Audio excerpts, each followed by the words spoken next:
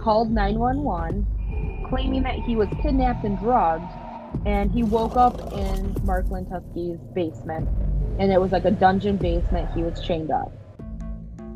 Murders, mysteries, unexplained stories, and our family's crazy opinions on them all. Join us now. The Family School of Thought is in session. Okay, everybody. How is everybody doing today? Good. Good. Awesome. Hopefully everybody out there in YouTube land is doing well.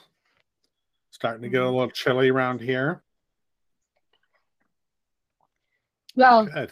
There was Cass? one day last week where Michigan was the warmest place to be in the entire nation. I know. It was beautiful.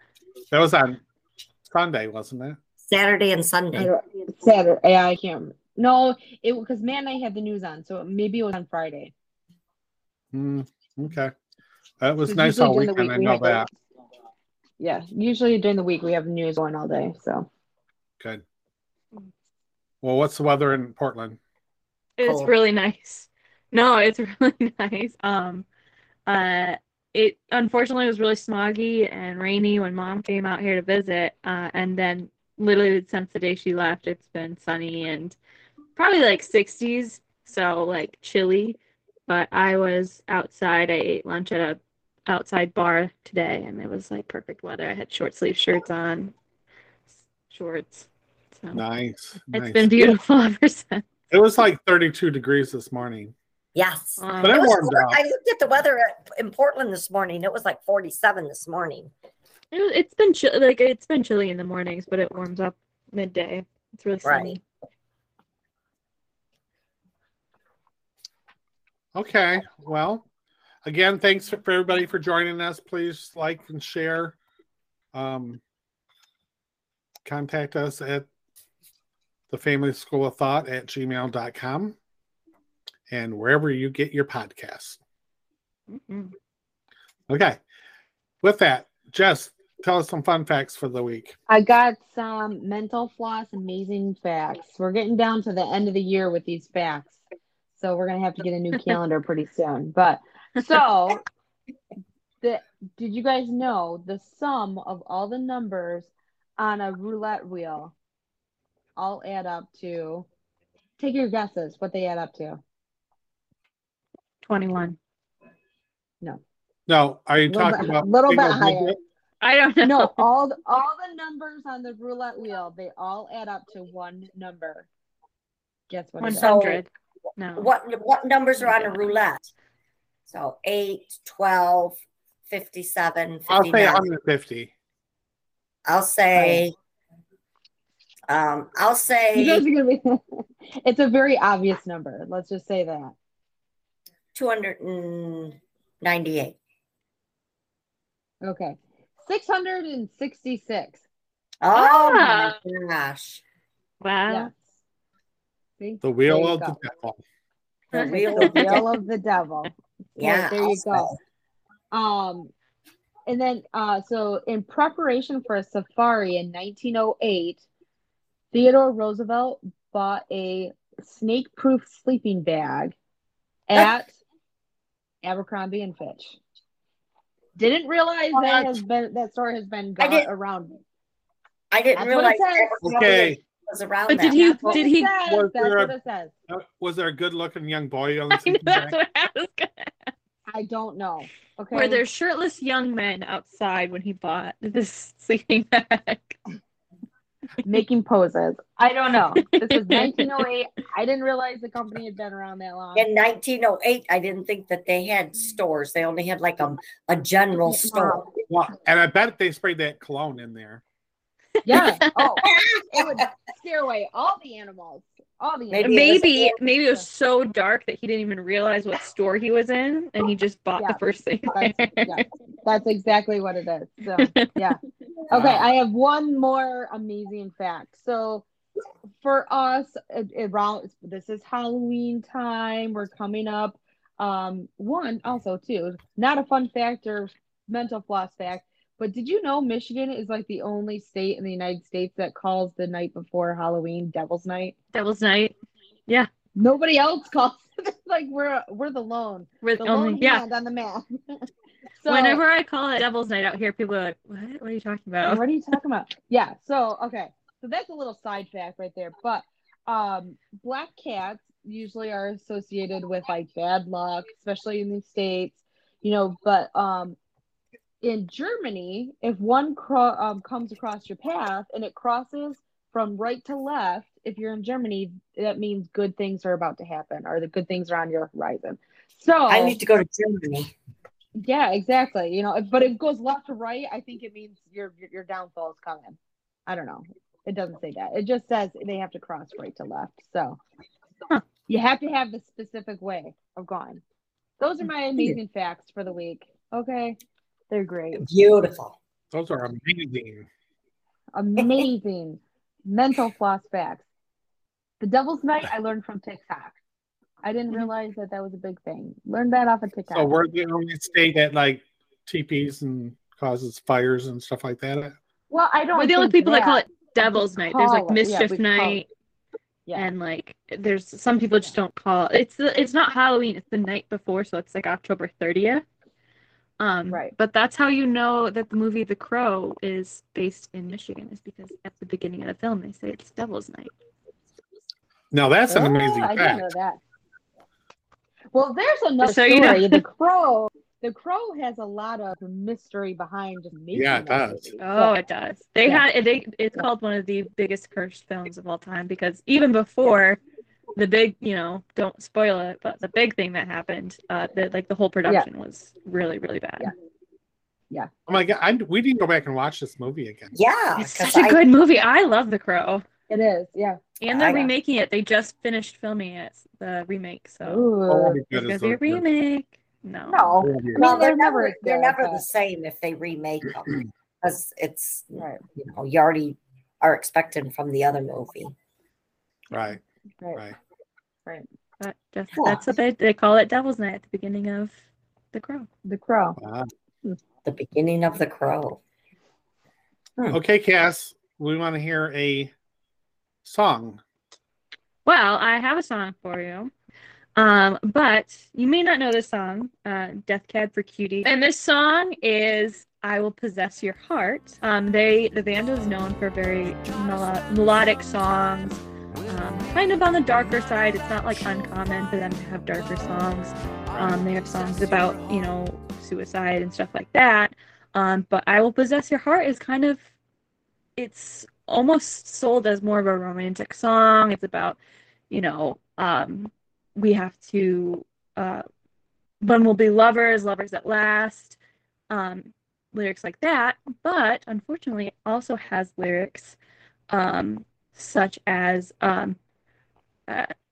there are days when outside your window I see my reflection as I slowly pass, the long mirrored perspective, as well as I wish you could see the potential of you and me. So it's actually a song about a stalker who is basically following this girl around, hoping that she will fall in love with him. Creepy. And he wants to possess her heart. That's all I got for you. That's the song of the week. The Death Cab for Cutie. I Will Possess Your Heart.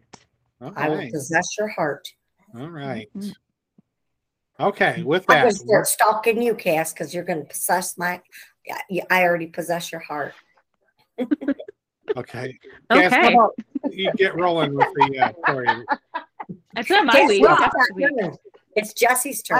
I am prepared. I have the story. I think I've talked to all three of you about it already. So spoil alerts, you know what I'm talking about. I don't know much about it, so okay.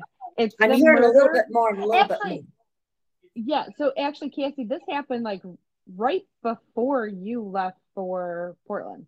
So that's probably why you didn't hear too much about it. Yeah. So this is the case of the murder of Kevin Bacon, not the actor.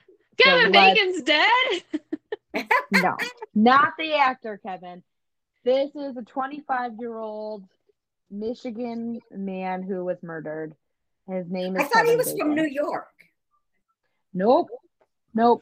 Nope. Let's get into the story. So, Kevin Bacon was from Swartz Creek, so here in Michigan. And this all starts back in December 2019, December 24th, 2019.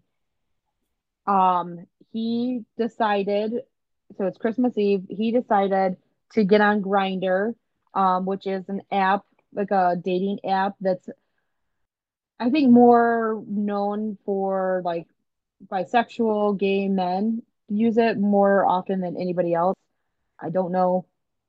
Never been on a dating app, so I don't know. But he was decided to get on Grindr Christmas Eve to have like a little holiday hookup because he'd found out that like that night that at a family dinner that there was going to be somebody there that he just didn't want to be around, didn't want to be with. So he said, "I'm not going to go to the dinner. I'm gonna get on Grindr, find somebody to hook up with, have a good night, and I'll go to family Christmas breakfast the next day." Fortunately, he never made it to the Christmas breakfast. So he was murdered on Christmas Eve or Christmas Day of 2019. So like I said, he was from Swartz Creek, which is not far from us. It's Michigan. I think we're all familiar with this case though too, because this happened in Shiawassee County, in Michigan, which is a very small county, but this is where we're from. So this was pretty big news. I remember this happening. I remember this kind of going on. So he left on December 24th. He left to go on his little Grinder date that he found around 5 p.m. And then planned, like I said, to be at Christmas breakfast the next morning, but he never showed up. And immediately when he didn't show up for breakfast, his parents called the police and said, he's not here. We haven't heard from him. He never came home last night. His roommate had told the police he went out on a Grinder date, and so they began searching for him almost immediately. And I remember seeing Facebook posts on Christmas morning 2019 on like, help us find this guy. He's missing. It was pretty clear right away that he was missing. It wasn't like, oh, you have to wait like a whatever it is, 24-hour period. 48. I thought it was. I don't know. So it was pretty clear he was missing and that his life was in danger. I remember this being like a clear thing from his family. Like they were very scared that he was going to be dead. Immediately was scared that he was going to be dead. Well, his work, people that he worked with right away said he went on right. He went on this date, and he worked one of the people that he worked with, he lived with too. And so he had talked to all of his friends. People knew he was going out on this date, so they were worried about that. But he also had a history of dealing with depression and had in a couple instances had one in 2018 he overdosed on pills, and then he was self-harming, and then November of 2019, so just a month ahead of this, was cutting himself so bad that it needed like emergency attention and stuff. So his family didn't know what was going to go on, but they were worried about him being dead from self-harm or something serious like that. So they began searching fields and they began searching in the areas that he was in. And for like the next 3 days they searched. They posted things on Facebook, and it was like a big search. And for our listeners who are not aware, Shiawassee County is a very big farm county, very big farm community, lots of open fields. This is December, so I don't remember what the weather was like in 2019, but could be snow on the ground. It's cold.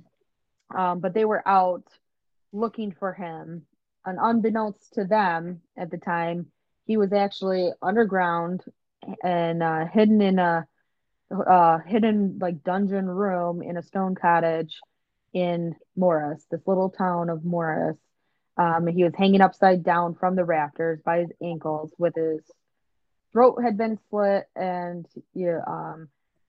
pieces of his body were removed from him when he ended up being found. So like you said, Dad, his coworkers and his roommates, they had told the police he's missing. He went on this date with this grinder guy. He had told them who he was going on a date with because he was a local person as well. And so they told the police, hey, go check out this guy, ask him if he ever showed up for the date, because he was going out on a date with this guy. His name is Mark Latunski. Is that how you say the name, Dad? Because I know it's like a big name out in that area. Like but that. But yeah, so Mark Latunski, he met him for Grindr. They went to his house and he invited them in. And if I remember correctly, I feel like the police went, they showed up, he let them in, they searched his house, he wasn't there, and they left. Right. And then it was like the next day, they went back to question him more. And then that's when it was discovered. One of the police officers discovered the hidden room in the basement. It's like this dungeon room. No, the Shiawassee Police Department, the county investigated it. Shiawassee County. Investigated it, and they couldn't find anything. They went through the house, they couldn't find anything. The state police went in the following day. That's right. And that's who found the right. hidden dungeon in there. Yeah, that is correct. Yeah. So is it like a hidden cellar door, like in the floor, or like I don't like know. it was like a carpet over it? They've never. I don't think anybody has really kind of said it, but it was like a trap door, basically. You know, like a hidden room. I think, and I don't know, but I think it was like you go down the basement, and then there was a wall that had a door in it, but it was hidden. Yeah, I was thinking like some older houses have like to get into the cell, like into the basement. It's like a pull-up door. Yeah, no, but because they're like so old, like it's like nobody knows it's there unless you like move the carpet and stand there. No, because the police originally went in through the basement. They just didn't find. They didn't realize there was a door there. Yeah, right. Interesting. And that's because I'm like, I couldn't find anything in my research on that, but I'm like, I remember it being like they went, and obviously I think it would have been too late no matter what, but they had went, and they didn't find that dungeon. But when the Michigan State Police ended up finding the dungeon, the trap door, they had found Kevin Bacon. He was tied up in the basement. Like I said, he was hanging by his ankles from the rafters, and his throat had been slit, and it was later admitted by Mark Latunski that he had used a pulley system to hoist him up to be able to get the blood out of his body faster, so that it drained his blood faster. But his throat had been slit and his testicles were cut off. And it was later found out that Mark Latunski took his testicles back upstairs to the kitchen, fried them, and ate them. Oh, no. Yeah, pretty gruesome. And then he also had plans to use Kevin Bacon's blood and bones and like crush them up and use them as fertilizer out in his garden. And then he had also bought a dehydrator to be able to cut Kevin Bacon's muscles and make it into jerky. So this guy had planned full-on cannibalism with this. This was a reason. One, this is like just happening. All the stuff is still right now. He just got sentenced, or he just got charged with all these crimes and stuff too. So it's currently going on. But with the Jeffrey Dahmer show coming out on Netflix, Dahmer, like this is literally like a Jeffrey Dahmer type of a situation. And it really kind of the further we get into it, it kind of is very parallel on that. So, Wow. So when the state police came out to Latunski's house, they came out on December 27th. He answered the door in a leather kilt, and that's it. Like that's all he was wearing. And he allowed them in. He was friendly. He was cooperative. He allowed them to search his house without any questions. And then when they found Kevin Bacon, they found the dungeon, they found Kevin Bacon, he admitted to the crimes. He immediately admitted to it and told them what he had planned to do. He had planned to eat Kevin Bacon, and like I said, uses blood and bones to help fertilize his garden. And so he was arrested and charged with homicide and mutilation of a dead body. And then he, like during the whole process, so this was December 2019, and then he was arrested. So in like January 2020, Latunski, he claimed that Kevin Bacon had asked him to kill himself or to help kill him, and asked for his throat to be slit. But and I think that was something that people kind of I don't want to say agreed with, but they believed a little bit just because of Kevin Bacon's history with depression and self-harm. And so that's something that could have been an actual thing. But police were able to recover messages from Kevin Bacon's phone, which in the conversations leading up to them leaving, or like him leaving to go on this grinder date, asking Latunski if he was going to be safe, if, like they were going to be out in a public area and all that kind of stuff. So the police ended up being able to confirm that wasn't really true, that Kevin Bacon didn't ask for Latunski to kill him, that he actually committed homicide on that. But funny enough too, Latunski's attorney tried to get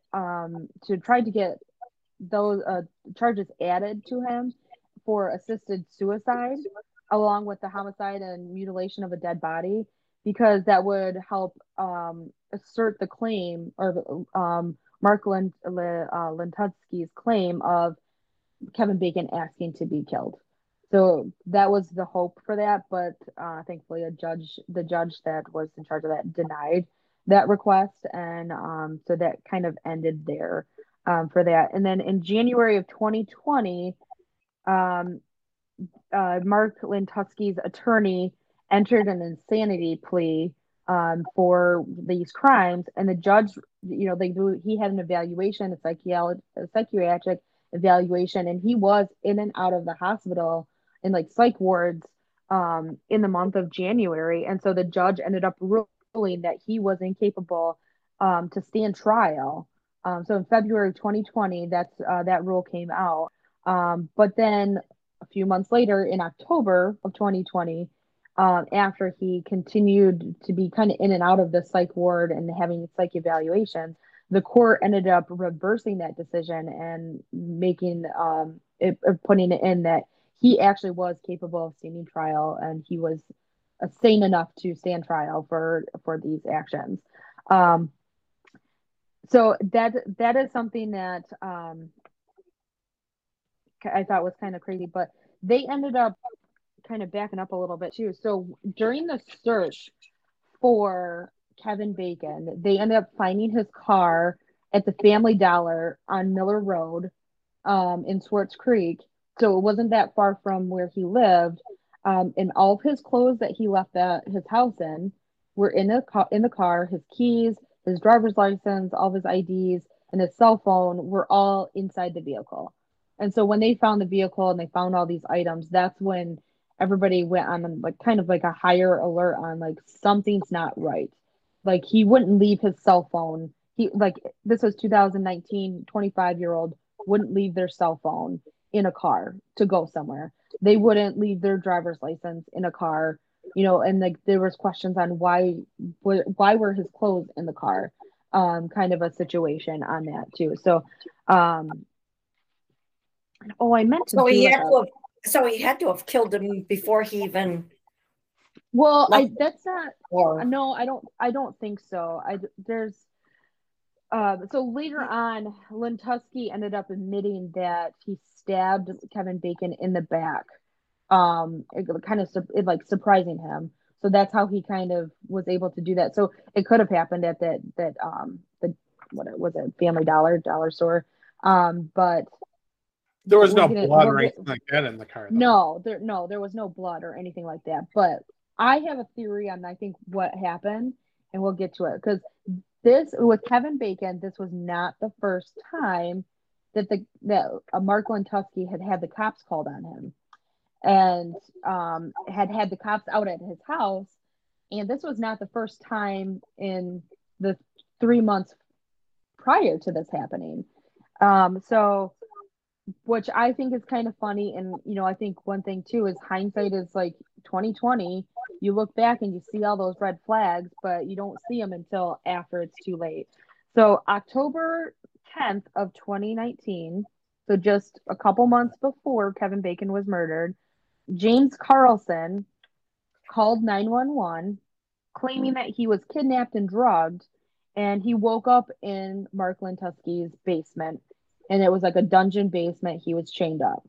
He stated that him and Mark Latunski had met, they had flirted, they got along. He remembers going to a Family Dollar, drinking a soda, and then the next thing he remembers is waking up in the basement. And he was waking up in the basement and he was chained up. So James Carlson was able to free himself by using a butcher knife and cutting the leather straps that were binding his wrists. And he carried the knife, ran out of the house, stole Latunski's car keys, and then ran down Tyrell Road, which is where Mark Latunski, his house was on Tyrell Road in Morris. And he called 911, and his 911 call is actually, you can find it on the internet. It's there. I meant to like save it so I can have you guys listen to it, but I forgot to do that. But it's pretty like chilling to like listen to it. You can hear that he's running. You can hear that he's terrified. How did he call 911? So that's it. He had a cell phone, so he may have taken, it was his cell phone or somebody's cell phone. I don't know how he got the butcher knife. That's never been anything that I've been able to find out. But he got the butcher knife to free himself. He ran down the road, and in the call though to 911, he is saying, "I have a knife. Send the police. I am not dropping the knife until I see the police. When I can see them and visibly see them, I'll drop the knife. I won't be a threat, but I'm not dropping this knife because this guy is after me. He's chasing after me." The police are literally saying, "Drop the knife." And he's like, right. "No way am I dropping this knife. Yeah. This guy's after me."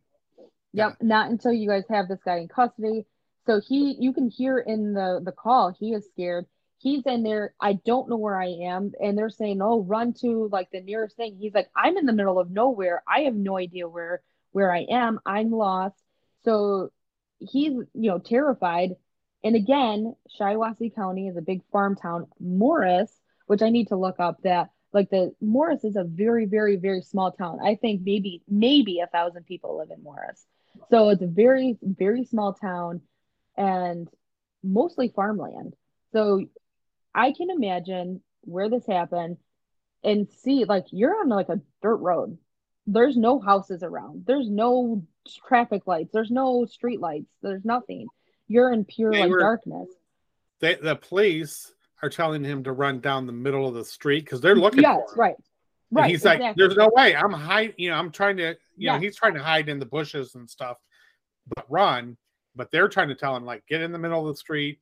So, and then the police come. I don't mean to cut you off, but the police are literally driving up the road and they're like, "Drop that knife. Like, drop that knife. Yeah. We're not going to come to you and drop the knife." And he's like, "There's no way I'm dropping this knife." Yeah. Yeah. Yeah. Right. Yeah, I wouldn't either. Yeah. So, I mean, the 911. And he was naked, right?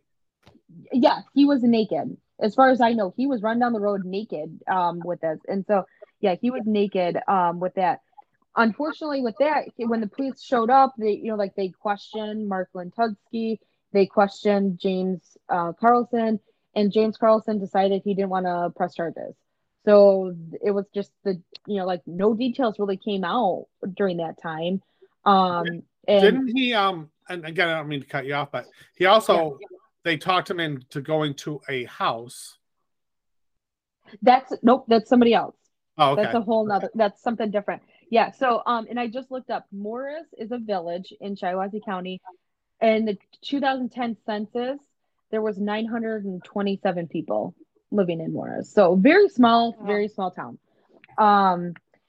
But yeah, so no real details came out of James Carlson's situation And it wasn't until later in June of 2020 when he filed a federal lawsuit against Mark Latunski that more details came out from what happened in October. And it was there that we found out that he actually was, James Carlson was from New York, or is from New York. He may still be living there. He is still alive, as far as I know. He didn't die from Mark Latunski, but he took a bus from New York specifically to come and have sex with Mark Latunski. I don't know how they met. That's not something I really looked too hard into, but he came specifically to see Mark Latunski. And then the story kind of stays the same, where they met up, they flirted, they went to the Family Dollar. He remembers drinking he says a soda, so a pop, but like drinking a non-alcoholic drink. And then the next thing, he wakes up and he's chained down in the basement and he's being held captive. So that's kind of where his story led. And I meant to get in to see how the lawsuit has turned out, but I forgot to do that. So I don't know where his story ended on that, but he survived that. So then come November 25th, 2019, so a little over a month from James Carlson, a 29-year-old man, which his name has been redacted from all court documents at this time, so we don't know what his name is, but 29-year-old man called 911, and he was also running down the road away from Mark Latunski's house, and he escaped only wearing a leather kilt, which is claimed to be Mark Latunski's leather kilt that he answered the door in when the police showed up for Kevin Bacon. And with this one, Mark Latunski was actually chasing after him down the road. And so he's on the phone and with the 911 operator, and he's like quoted as saying, "I'm trying to get away from some creepy guy, and he had me tied up in his basement." So he's running down the road wearing, and this is in November, late November, so it's freezing cold, wearing a leather kilt, running down the road. And this is the 911 call where the operator said, "Go to a house, go and like try to knock on a neighbor's door," which he did. And he has 911 on the phone with him. He's screaming, this guy is going to like kill him, basically. The neighbors refuse to let him into the house. So he's on their porch, and the police end up showing up and going to that neighbor's house, and he's on the porch, and the neighbors refuse to let him in, which, again, like, you don't know who this crazy person is. Right. You're out in the middle of nowhere. I don't know that I would have let him in. So can't really blame the neighbors on that one. But again, in this situation, the police came. They interviewed both of the men. Mark Latunski said, "I was chasing him because he was wearing my very expensive kilt when he left the house, and I wanted it back." And the guy basically said, "Yep, here's your kilt. Take it. I don't want it. I want to go." And that was kind of the end of it. It ended there. There was no real further investigation into that. And so then, December 24th, 2019. Basically a month later, Kevin Bacon is murdered. In same situation. So 3 months in a row, Mark Latunski had 3 separate guys chained up in his basement, his dungeon basement, and he killed one of them. And the cops never followed through with anything. Well, that's what I was just going to ask. The 2 guys would not press charges. Yeah. They didn't want to press charges. So the cops said, basically, like, hey, this is your, like, you have this kink, you have this fetish. If you don't want to press charges, that's all we can do. You're safe. He's away from you. Like, and they, that's all they can really do. And then again, it's hindsight. You look back and like, oh yeah, like, but what are you supposed to charge him with? But the police, I think the police should have been surveying, because I mean, 2 it's obviously a pattern. It's a pattern, 1 month after another, and the cops aren't patrolling that area or going by his house. It's out in the middle of nowhere, that's something too. We're out in the middle of nowhere. You're not in the middle of nowhere. Not compared to Morris. No. And the police patrol all the time. Yeah, but you're in the city center. Like you have neighbors. City, we're outside of the city, but the city is very close, and it's a very small city. So there's the police officers everywhere, right there. Yeah, you live like 6 blocks from the police office. They don't go out way far, like where I'm sure where his house was. Right. I was gonna ask because, like, yes, these 2 men did not press charges, so there's nothing that they can really do. Like that, unfortunately, there's nothing that the cops can do. Like, there's nothing they can do unless charges are pressed. They can't enter his home unless charges are pressed. But I'm wondering if it's the same police department that answered both of these 911 calls and went to his house, because they now know that 2 men are saying he has a basement dungeon. So why wasn't that looked for? That's true. Why weren't they looking for that? Well, actually, this is how it went. What? Yeah. No, nothing. Go ahead. I was gonna say what I was gonna say is I always thought it was spider on my forehead. Oh my gosh. Wow. That's weird. You got a good reaction out of that one. I was gonna say I thought it was Shiawassee County Sheriff's Office that investigated. This is for entertainment purposes only. There you go. Let's make this very clear. But so we know who the sheriff was at the time in Shiawassee County, correct? Yeah, I don't. Okay. Yeah. So let's not name names. No. You can tell me later. I just don't know who you're talking about. I'm saying at that time. I don't think you know him. Shiawassee is a very small town or community. Yeah. They probably never heard of anything like this before. No. I never even heard of it. Long enough investigated anything like this. So they get a call that there's some weird activity at this house involving 2 men. Well, they go out and investigate it, and press charges. So it's kind of the end of it. Then it happens again. They're like, those weirdos out there are up to something again, Who thought? That's kind of what I thought. The third time, now this Kevin's family and his friends, they're like, no. He went out with this person.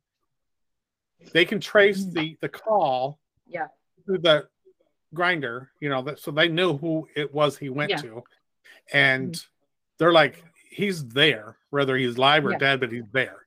So then now they're kind of forced into going in and really investigating this. Right. Mm-hmm. But it's a hidden dungeon. So they come out and go, that's when the state police step in, because he's got enough people, his family and friends behind him going, no, get out there. Something's not. Now the state police come in, and of course they were able to find the. And that's what I remember too. I mean, like I said, I remember it being like everywhere. It was because this was really local for us. Kevin Bacon was from Swartz Creek, but really this happened in Morris. This happened in our county. Right. That's where it was all over social media. It was a big thing, and that's what I remember too. But I agree with you. I think this is where it runs kind of parallel to Jeffrey Dahmer, where the police didn't really investigate because they didn't want to. They're like, oh, we don't know anything about this. This is your thing. It's 2 guys. Right. We don't want to deal with it. Right. I've also found out some information from just recently for the sheriff's department who was there, and they're very conservative on the political side. Let's just put it that way. So I think that's something, again, entertainment purposes, we don't want to name names or anything, but that's something too that we can talk about offline. I'll give you the. I know. My thing is, I don't think they were, trying to hide anything. No, it was just over their head of anything they could comprehend. Yeah, right. Exactly. Yeah, and when they started hearing the details, it's like, I don't want to hear about that. That's crazy. Yeah, And I also think too is that again, Shiawassee is a small county. I mean, it's a small community. People, you don't imagine that somebody like in our county would be capable of doing something like this. This is something that you hear about in New York, or you hear about in LA, these big cities. Right. This is so I think that was part of it too. It's just that this was something that nobody could even fathom being the end result. Right. So, right. But so Mark Latunski, kind of getting into a background of him, he was deemed at the time a self-employed chemist, which Dad, you and I talked about, like, what does that mean? But it makes sense on, like, if he's drugging these victims, he's probably making the drugs himself. He's a self-employed chemist. Walter Whitenet. And that's what exactly. Yeah, just making crystal meth. That's what I think. Oh yeah. So, but he was. It's not uncommon in small towns anymore. Right, exactly. Well, and he got his Bachelor of Science degree in chemistry from our alma mater, CMU, so Central Michigan University. For people that don't know that, he got a master's in chemistry from Iowa State University.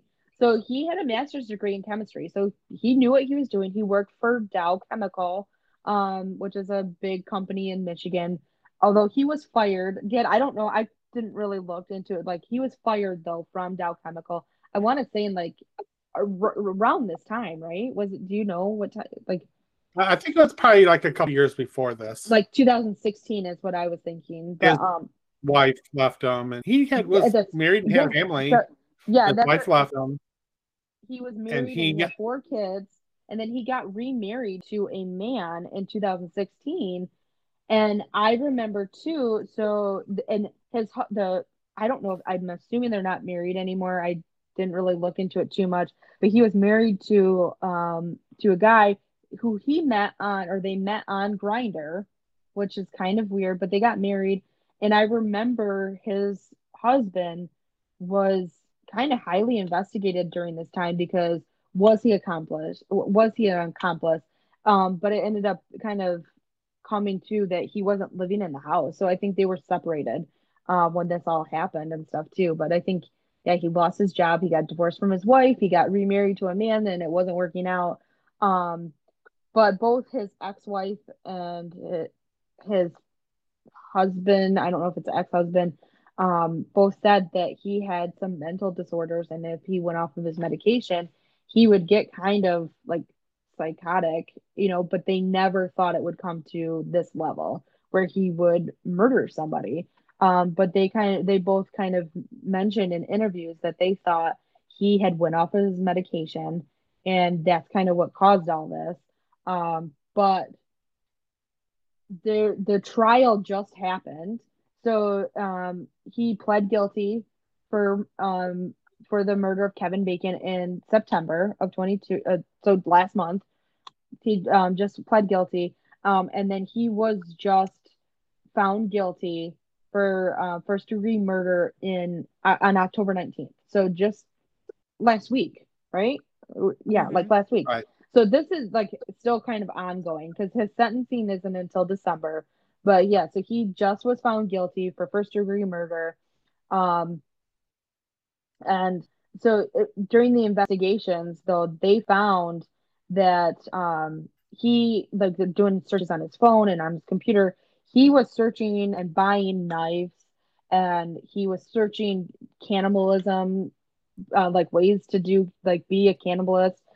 So he had like premeditated murder instincts, I guess. I don't know what you want to call that, but he was doing this days prior to Kevin Bacon's murder. But this was going on. I think that was the plan all along with all 3 of these men, was to do this, to like murder them and eat them and be cannibalists and stuff. So, but I do want to, Shiawassee County Judge Matthew Stewart. I wanted to give him kind of a little shout out because he was the judge for this. He's the one that found Latunski guilty. And he is quoted as saying, "The court finds that this is a crime of cold calculation. Kevin Bacon's death was Mark Latunski's design." So I thought it was a really good quote. Matthew Stewart is a pretty big judge in our county, and I think he's very well respected in our county. But that I thought that was kind of nice. Again, this just happened last week, so it's still kind of like ongoing. I think it's still boggling to people in the community on like what happened and what's going on. And this will continue through like the next couple months because his sentencing is, like I said, it's on December 15th of this year. So he'll be sentenced. He's looking at life in prison with no chance of parole. So I think that's something I forgot to write it down. I think he's like 52. I want to say he's in his early 50s. But the story, it's still ongoing, but it doesn't stop there. It gets even worse. And so could it get even the house, the murder house. It's for sale. There you go. So this has been an ongoing thing since 2019, since the murder of Kevin Bacon. It's not just about the murder, it's about the house as well. So Shiawassee County sheriffs put the house in a silent auction back in February of 2020. And so because of back taxes, because he hadn't paid his taxes. Yes, because he hadn't paid his taxes. So because of back taxes, so they put it up for sale. The crime scene tape was still on the house, like it had not been cleaned. It had, it went on to the silent auction, went up for sale. The minimum bid was $80,000. And that was because that was the price that was still owed on the house.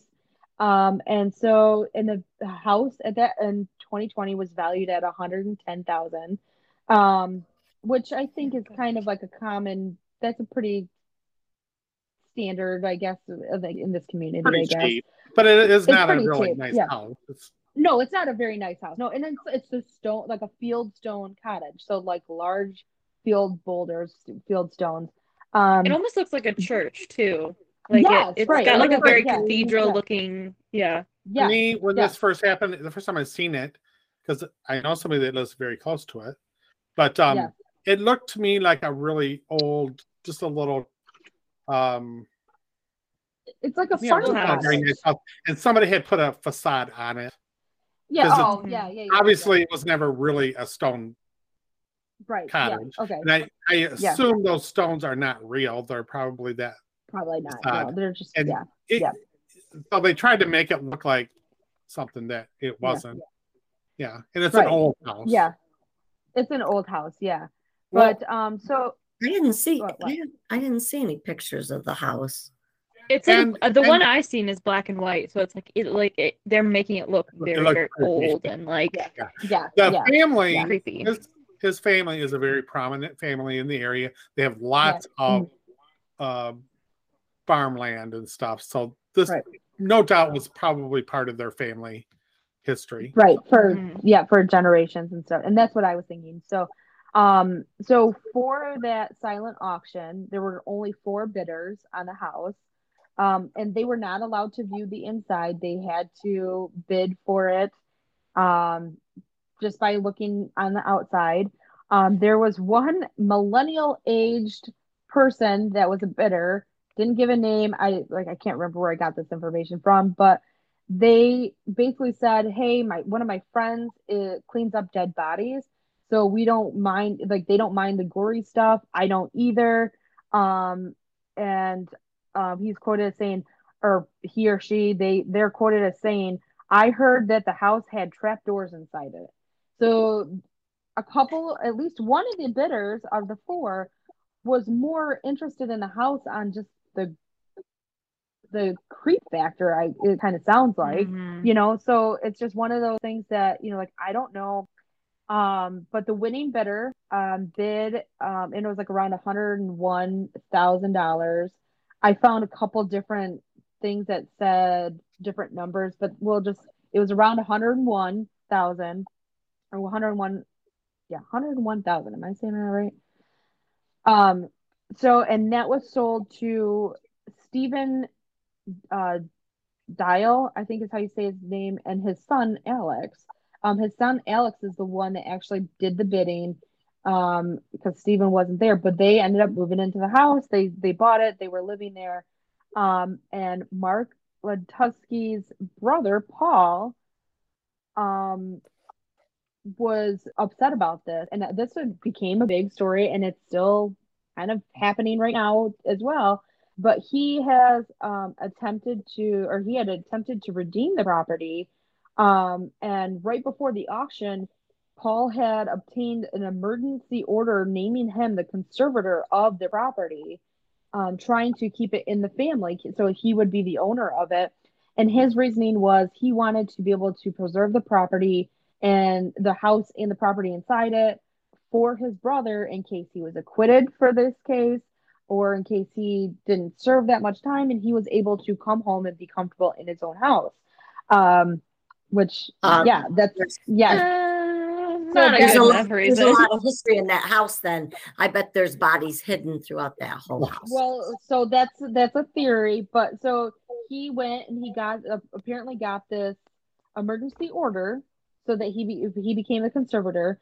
And instead of going to the auction to say, hey, the auction's off, I just got this emergency order, he went back to the house because Mark Latunski's ex-wife supposedly was there trying to get items out of the house. And so he said, I didn't go to the auction because I was trying to protect the property from Mark's ex-wife. And so the Dials, the father and son, were able to buy it in the auction, and they bought it. And then after that, Paul Latunski attempted to redeem the property at least twice, which he basically tried to take it away from them. And he was actually he was charged with a felony assault in connection to this property, that involved two people with a shotgun. And so no shots were fired, but apparently he had taken a shotgun and chased two people off the property, is what kind of came about that. And that was in March of 2020. But then he was cleared of all charges for that. So I thought I remembered that, and again, this is for entertainment purposes only. I thought he had broken into the house twice and was arrested twice for breaking into. That's kind of what I read. So Mark, his brother the broke into the house after it had been sold to that father and son. So now his brother broke into that house twice and was arrested twice for breaking and entering. Yes. But that's what I was for? Remembering. Well, nobody knows. Nobody knows. But he was cleared of all charges for those.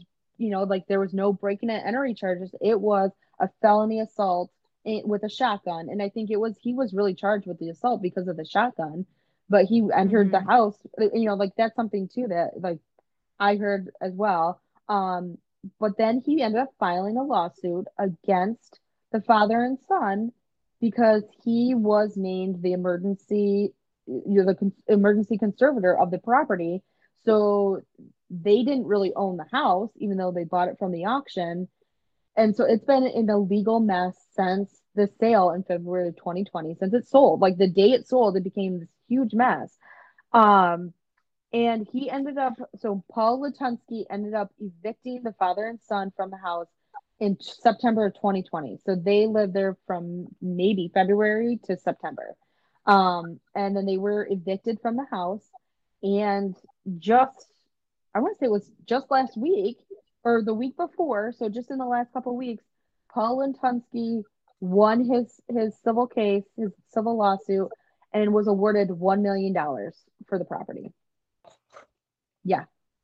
And now he owns the property. He's the owner of the property, won this lawsuit. Brother won $1 million lawsuit against the county Oh, okay. Yeah. Oh, I agree. He should have won. He should have won the lawsuit against the county, because back taxes or not, you can't just like randomly decide. Like the Shiawassee Police Department can't decide to sell somebody's house. Because we talked about this at work a lot, because one of the people lives right there and it's a hot topic. But I remember when they sold that house. I mean, this was still under investigation. I'm like, why did they sell that house? Right. Like, you can't just sell this house while it's under investigation. Dead bodies out in the yard, it's a farm. That's the thing. It's a farm. Right. So they should be, but so it was really odd that they sold that house so quick. Something was up. So for our listeners, to just kind of backtrack a little bit, the murder happened on December 24th of 2019. That house sold in a silent auction in February of 2020. So 2 months later, it sold in an auction. So that's I think something too that like the whole county was kind of like, wait, what's happening? Because again, it sold in the silent auction with the police tape up. It hadn't been cleaned. It hadn't been scrubbed. It was as is basically. Right. But I did read in super a odd, story, and he should have won a lawsuit. Like I $1 million seems like a lot, but yeah, he has a lot of grounds to stand on for that lawsuit. Because he bought it for $110,000. No. He didn't buy the house. He bought father and son who had nothing to do with Mark Latunski bought the house. But it should have never been sold to begin. It shouldn't have been sold outside of the family's outside of the family's, will. Wait a minute. Who won the civil suit? The brother? His brother.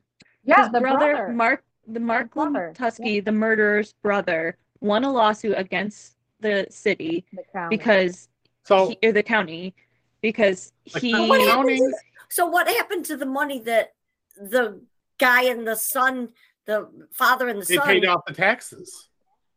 Yeah. Okay, so Mark kills Kevin Bacon in this house, right? Right. Yeah, I know. Now they catch him. The county now takes his house because he was back on taxes and sold it. While it's still under investigation.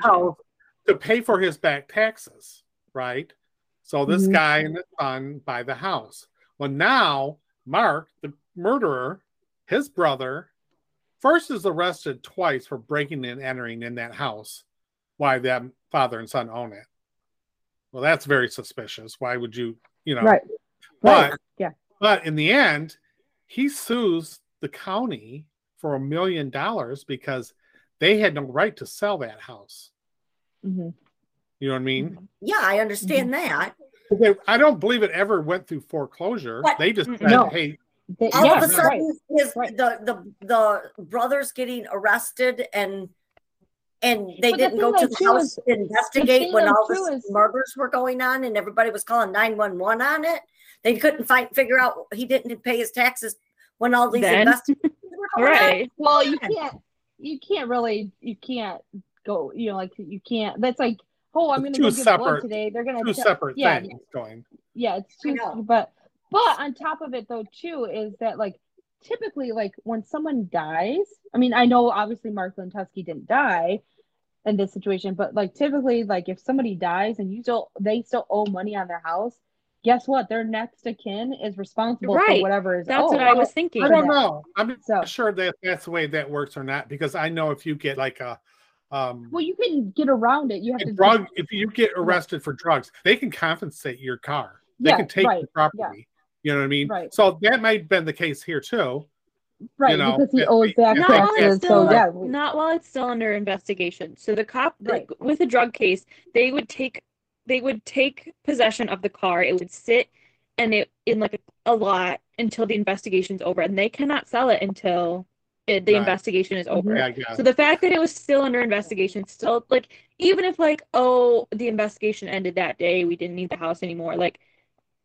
There's just no reason for you to sell it that fast. It should have. It's clearly that the family is asking you to not not to sell it. You're dealing with the brother getting these, conservatorship papers. So obviously he's in contact with you saying, don't sell this house. So I agree with this, like him winning that case. Like, there's just no reason for them to sell it like that. It's one of those, right? Yeah, he's crazy too, and there's no reason for him to break into the house. But then the state should not have done that. Father and son the $80,000 or $110,000 that they bought the house for. They should have known better. You know what? No, you know what? I'm pretty sure. And again, this is for entertainment purposes only, because I'm trying to now think about back on this. I think he bought the house back from the father and son. That's yeah, and that's after what he then evicted he them. filed the lawsuit. Yeah. Now that you evicted yeah, them. and I think that's yeah. I think Yeah, that you is know what what? happened. Because that's what I was thinking. It seemed like I had heard that it ended up going back to his brother. Yeah, The house, it went to a but father. I also yeah, and I think that is correct. I think he ended up buying the house back from the father and the son.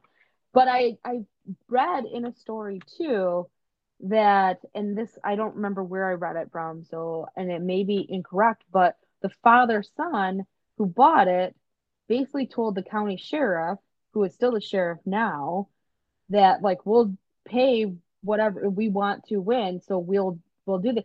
And it seemed like, based on the story that I read, it seemed like it was like a shady deal to begin with between the father son and the sheriff of the county. Yeah. You know, and so that's something too. I wouldn't put that past. That sheriff has had a lot of investigations under him for fraud and for embezzlement things. And again, I don't want to name names. I don't want to like say anything. This is for entertainment purposes. These are local rumors. These are local rumors that I'm getting flyers about in my mail every single day. Yeah. So, you know. Oh no. Yeah. Is he up for re-election? Is that what you're saying? He is running for. He's running for something with the county. It's not sure. Mark is getting out on bail, and he's going to run for prosecutor, right? Yeah. Probably, yeah. So yeah, I don't know, but yeah, no, so this is like, I don't know. I thought it was a fascinating story. I mean, it's captivating. It really is. Unfortunately, it's really captivated our community. I think, one, because we don't have things like this happen in our area. Two, this is really like and on top of it, this isn't just captivating to our little Michigan towns in our county. This made worldwide news. This was reported on in the UK, whatever, Daily Mail or whatever that news. Yeah, I mean, it was reported there. There was a story about it in the Rolling Stones magazine. There were, there were celebrities that made comments about him. One of them was Kevin Bacon. And yeah. So, I'm sure there was so many news stories. The first when all the news stories was Kevin Bacon is found murdered by cannibal. There had to be a million people be like, Kevin Bacon's dead, R.I.P. Kevin Bacon. He's just sitting in his house what? What? I'm still alive. And that's it. So and I know I looked up his what he did. It was on Instagram, I think. Kevin Bacon, after Kevin Bacon's comments about it, he posted a picture of Kevin Bacon, the murdered victim in this story. And Kevin Bacon, the murder victim, was a hairstylist, and he had plans. He, in the backstory of his life too, he was bored of being in this area, which it's a very sleepy community. There's not very much around. Flint is right next door, which is not great. Especially with Swartz Creek, your next closest town is Flint, and it's not a great area, but he had dreams to get out of the county, dreams to get out of the state, and he had actually had plans in 2020 to move to Chicago and stay with some friends and build his career, because he was a hairdresser, or a hairstylist. He went to school for cosmetology and stuff. And so he had, planned to move to Chicago and build his clientele out in Chicago, because he was flamboyantly gay, he was known for having very bright colored hair, the pink, purples, and he was very open about his lifestyle. And again, we live in a unfortunately, very conservative area where it wasn't viewed very well. And so, like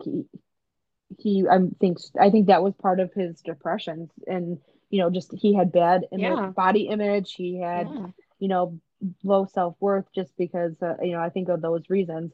So he wanted to get out of this area to be in a place that was more accepting of his lifestyle. And so it's a sad story that he was 25, so just a baby, and when this happened. And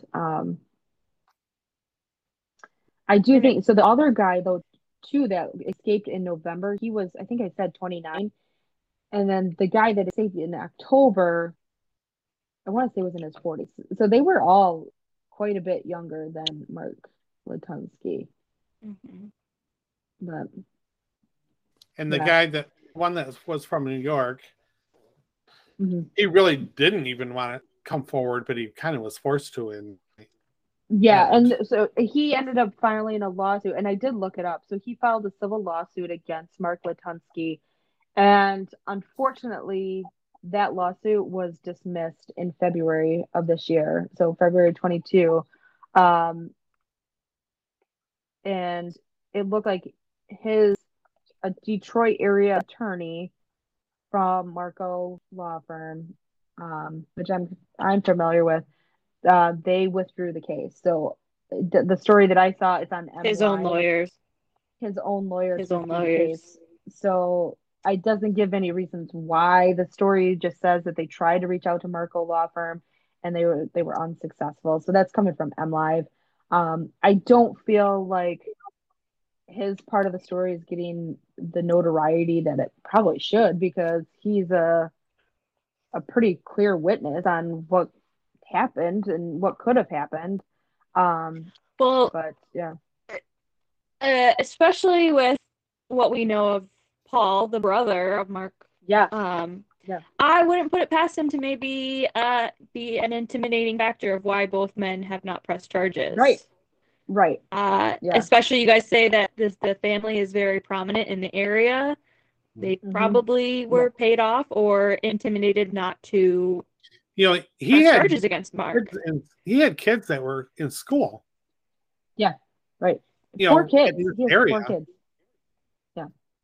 Also, and that's, again, Morris is a very small town with only like 930 people in the 2010 census. Neither of the two men who survived were probably from that town, so they're outsiders in the area. No. Matter of fact, the one, it's really interesting because you could listen to their 911 calls on the internet, both of them. But the one who was running down the street and they were trying to get him to run in the middle, he thought he was in Detroit. I forgot. Yeah. So he had planned on meeting him at the Flint Bishop Airport, that's where he met him. Or the bus station. So he bus station, met this guy at the Flint bus station. This guy thinks he's going to Detroit. You know what I mean? Right. I mean, I guess, and that's it. But for viewers, it's like an hour and a half to 2 hours from Flint to Detroit. Like it's nowhere near Flint. Yeah. But I think too, Dad and I had that conversation too. Their app thing they're doing. He's telling them from Detroit. Which I'm going to meet you in Flint, and I'll come and get you in Flint and take you back to Detroit. That's his understanding.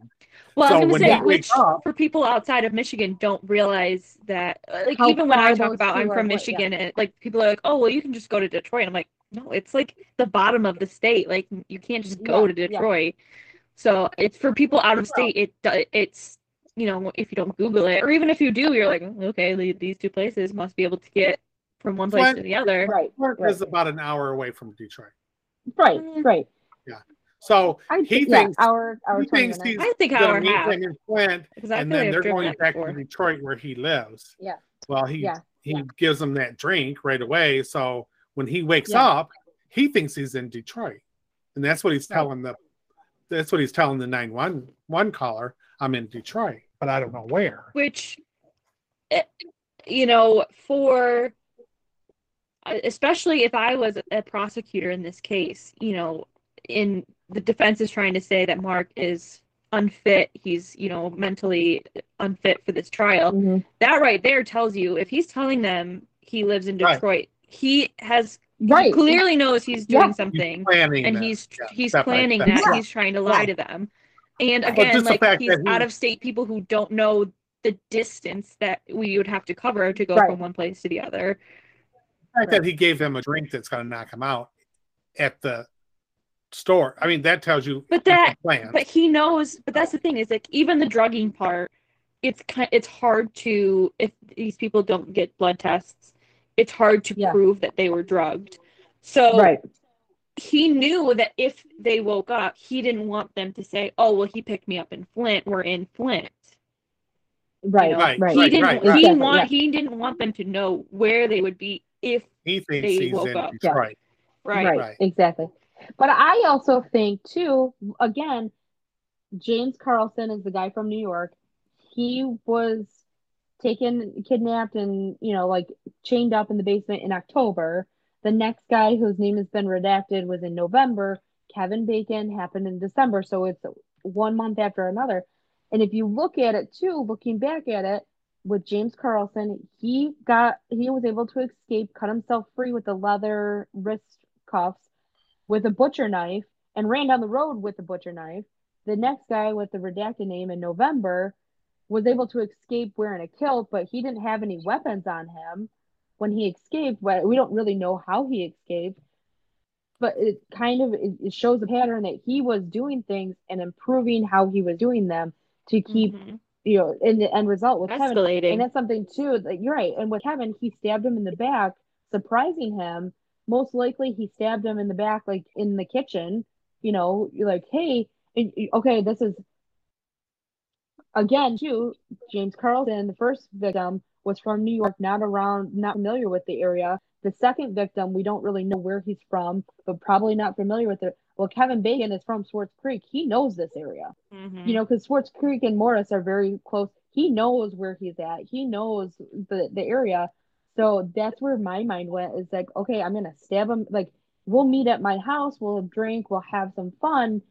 And I think some of it too is maybe Mark Latunski got them to come back to his house because, hey, I have this sex room that we can use, and it is, people have that fetish of they were aware of that, but still, even the none of them, they were all drugged in Flint, probably not Kevin, though. None of them actually went to the house on their own, and that's what, so with, and I never went back to, so with Kevin Bacon, because his car was at that Family Dollar or whatever the dollar store was, I can't remember now.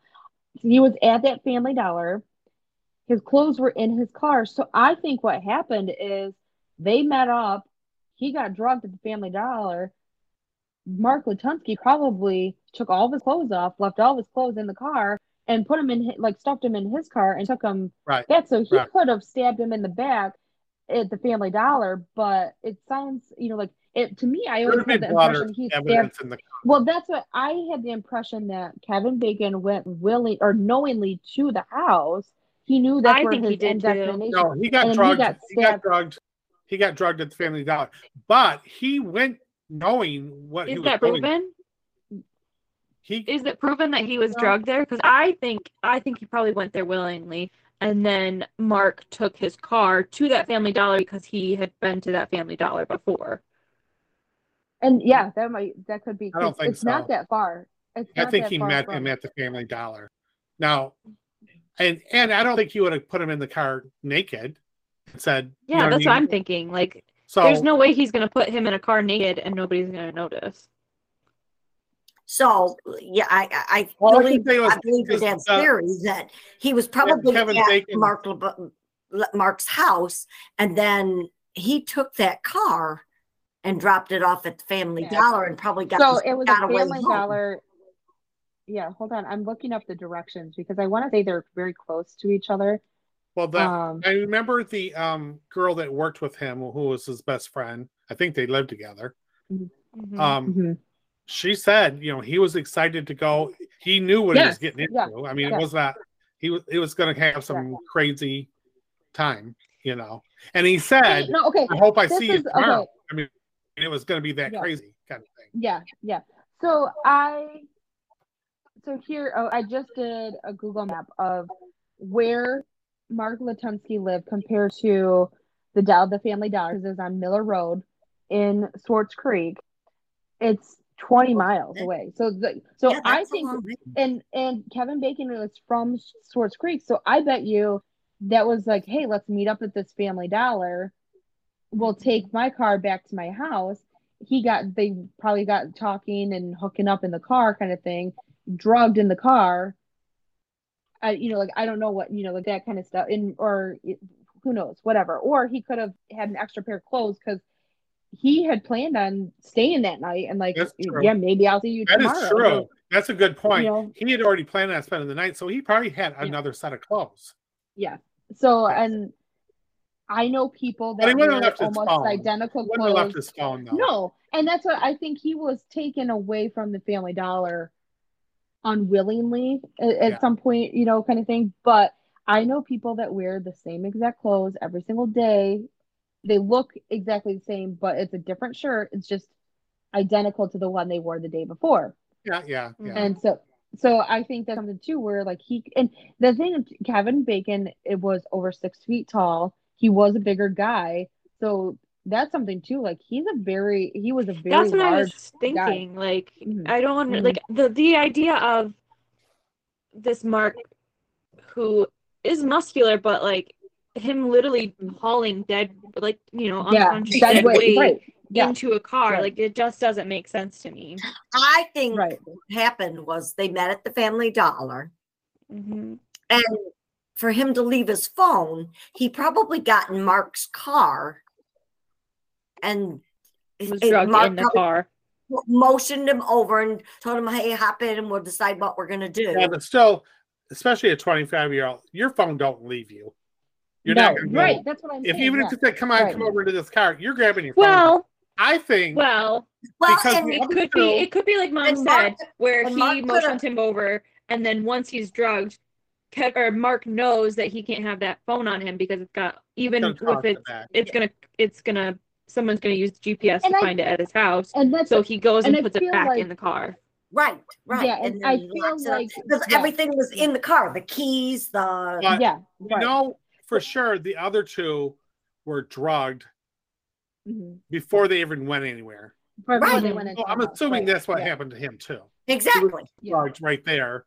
And he's probably a heavy guy, but if you're planning that, you probably have a dolly or you have something to get him. Right. You know what I mean? Or I think too, you have something to. Right. I really think that he talked him to going into his car. Right. And then he kind of. Well, and the thing though too is that I think you're right, Mom. Maybe that's what happened. He drugged him just enough that he was, very fluid, I guess, and then took his stuff, put it back in his car, drove to his house to the point where he could still walk, but he was drugged. Think about being drunk, but you're not passed out drunk yet, but you're able to walk and move and talk and communicate. And then once he gets to the house, he stabs him in the back, drugs him more, whatever, takes him to the basement, holds him up. And then, at that point, once he's in the basement, now he's completely unconscious because he's drugged out. So I think that's something too that could have happened. I agree with you because I think even the stabbing in the back, I think, unfortunately, like you said, Jess, I think he learned from the first two that he wanted the satisfaction of the people being alive when he strung them up and cut their throats, but he knew that he couldn't do it this time because his other two victims had escaped at that point. Right. And that's what, he learned from his got mistake. Smarter and that's something too, or maybe, I don't, because he's the one that said that he stabbed him in the back, but I'm also thinking too, I'm going to do this. I'm going to stab this guy in the back. So when he does come to, he's in so much pain from being stabbed in the back that he's worried about that and not able to just run away. You know, because that's something too. Where the other ones, it doesn't sound injured, like they were really not dead, but he's injured. Right. Right. You know what I remember thinking mostly too is remember that movie Don't Fuck with Cats? Yes, that's what I was thinking. Yes. Okay. Yeah. Where these people literally hook up with people. Mm-hmm. Okay, you come over, we're gonna have sex.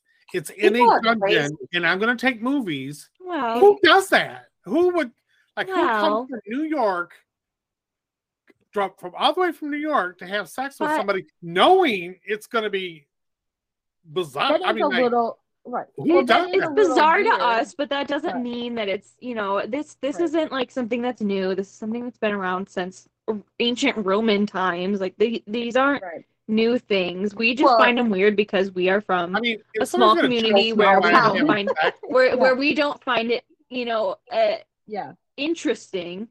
But that doesn't mean that it's not a thing that people don't like. Even that people who can do this without, you know, murdering people, without this danger. Well, there is safe ways to do this. Having sex, it's gonna be with somebody I know pretty well, not somebody I just met. Well, unfortunately, in Sports Creek, there's not a huge LGBT community. Right. And that's what he's already talked about, how you have to find people to do this. Yeah. So that's, I mean, I don't know. And then I want to mention too, I just remembered, I want to say, you know what, remind me to ask you something after this video, because I got an interesting take on that. Okay. I want to say, and I want to, my memory may be wrong on this, but I want to say I remember the reason that they were able to locate Kevin's car at the Family Dollar was because of the GPS on his phone. They were able to locate it off the GPS on his phone, and that's how they. And what I don't understand is they have cameras. Why didn't the police Family Dollar get the survey and Sports Family Dollar cameras, and they could have found out. And that was another reason. How did he get into the car? I mean, they had to have found out. That was another reason. That was another reason why they knew this was a serious situation, because immediately they found the phone in the car. So they knew he's not going anywhere without his phone. He's in trouble. And I think something's up. And I think his family and his friends had said, hey, he's 25. He's not leaving somewhere without his. No, he didn't. He's not going anywhere without his phone. So I think that was something too. And that's what I remember. It wasn't like, oh, this guy's off. Like, let's look for him because we don't know where he's at. Like, because right now we have that family of 4 that is like a family of missing people, and they were just located safely up in the UP. But it's like people are like, hey, we need to find them, but it's not this big emergent thing. Where I remember when this came out, it was like, we need to find him now, and we need to make sure that he is safe now, because there was a worry from the very beginning that he was going to be found dead. That was kind of like the well, especially like you said, he has attempted his life before, so even if this isn't, you know, he's been murdered, clearly him leaving his phone means that he's no longer, you know, his roommate, the girl that worked at the salon with him. I mean, they knew, she had talked to him that night. They knew this was a big risk for him to go do this to start with. You know, they were really already nervous. He was, you know, they knew this was a risky situation to get into. He's going to go for it. You know what I mean? Type of thing. Right. And that's I mean, I don't know. It's a weird situation, and it's unfortunate because the whole thing started with he found out somebody he didn't want to see was going to be at a family dinner. So instead of going to that, he decided to jump on Grindr. And it's just kind of an unfortunate thing. And also, like, how shitty of a family to invite someone that they know their, you know, son or nephew doesn't like or want to be around. Right. Yeah. And it may have not been an issue so much where, like, he's like, hey, they're going to be there. I'll just see you guys tomorrow. So maybe it wasn't so much of an issue, but